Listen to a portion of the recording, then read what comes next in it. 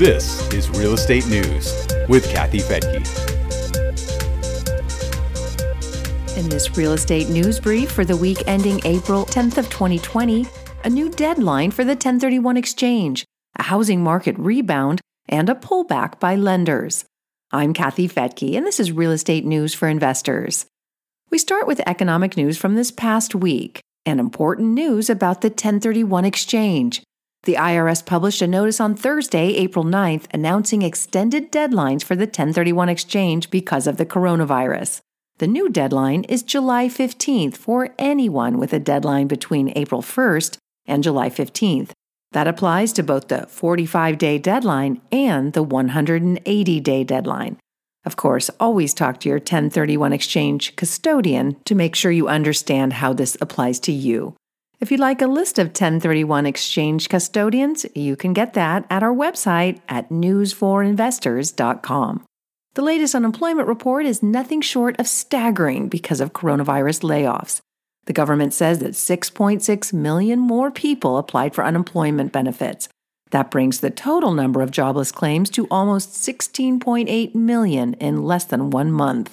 Many of those layoffs are coming from small businesses. A survey by payroll provider Gusto says they spiked more than 1,000% in March, and it could get worse in April. But some say the virus is now peaking in the U.S., and many of the furloughed employees may be able to return to work at some point soon. Small businesses are applying for rescue loans in the meantime, which will help keep people employed. Bank of America says it has received 177,000 applications for more than $32 billion in financing. That's about 10% of the amount that's available for the Paycheck Protection Program. Consumer prices were down in March. The index fell 0.4%, according to the Labor Department. That puts the annual core inflation rate at 2.1%, which is down from 2.4% in February. A decline in air travel, lodging, and clothing had the biggest impact on that decline. Prices rose for healthcare. The job losses are affecting consumer views about the economy. The University of Michigan Consumer Sentiment Survey sank to 71 in April. That's down from about 89 in March. It's the biggest 1-month decline ever and puts the index at a 9-year low. And on to some better news for home buyers. Freddie Mac says the average 30-year fixed-rate mortgage remained at a very attractive 3.3%. Economists are expecting rates to inch even lower in the months ahead. And in other news-making headlines, social distancing requirements are putting a damper on spring home sales, but a majority of realtors are expecting a very strong rebound. A survey by the National Association of Realtors shows that 6 out of 10 realtors say that buyers are delaying a purchase, and almost as many say that sellers are doing so as well. But they also sense the slowdown as a temporary situation and expect a strong bounce back when the pandemic is over. NAR's chief economist Lawrence Yun says, quote, "Home sales will decline this spring season because of unique economic and social consequences resulting from the coronavirus outbreak, but much of the activity looks to appear later in this year." He doesn't see a big impact on home prices because of the tight inventory and what will probably not be a flood of foreclosures because of the forbearance options for borrowers.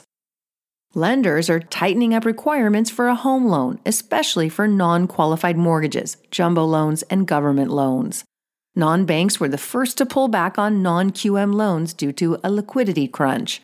Then the Federal Housing Authority tightened the requirements for an FHA loan, and now investors are losing interest in jumbo loans. The Mortgage Bankers Association says that mortgage credit has tumbled to a 5-year low. Federal Housing Finance Agency Director Mark Calabria says, "Given the uncertainty, I certainly think it's appropriate for people to re-examine their underwriting standards." There's been a recent effort by the Consumer Financial Protection Bureau to move away from the debt-to-income ratio for the underwriting of a loan. Calabria says the current situation shows the importance of that requirement.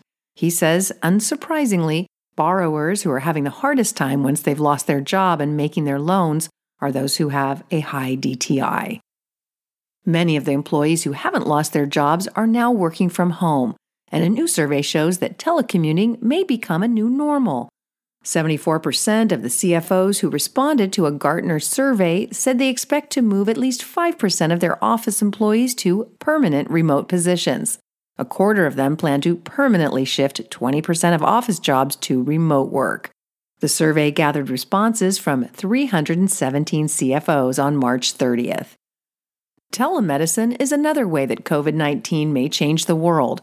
One of the government's coronavirus relief packages removed restrictions on telemedicine for Medicare recipients. Some private insurance plans are also offering that option, including the one that NAR offers its members. It announced this last week that it would pay for 2 months of enrollment in members' telehealth.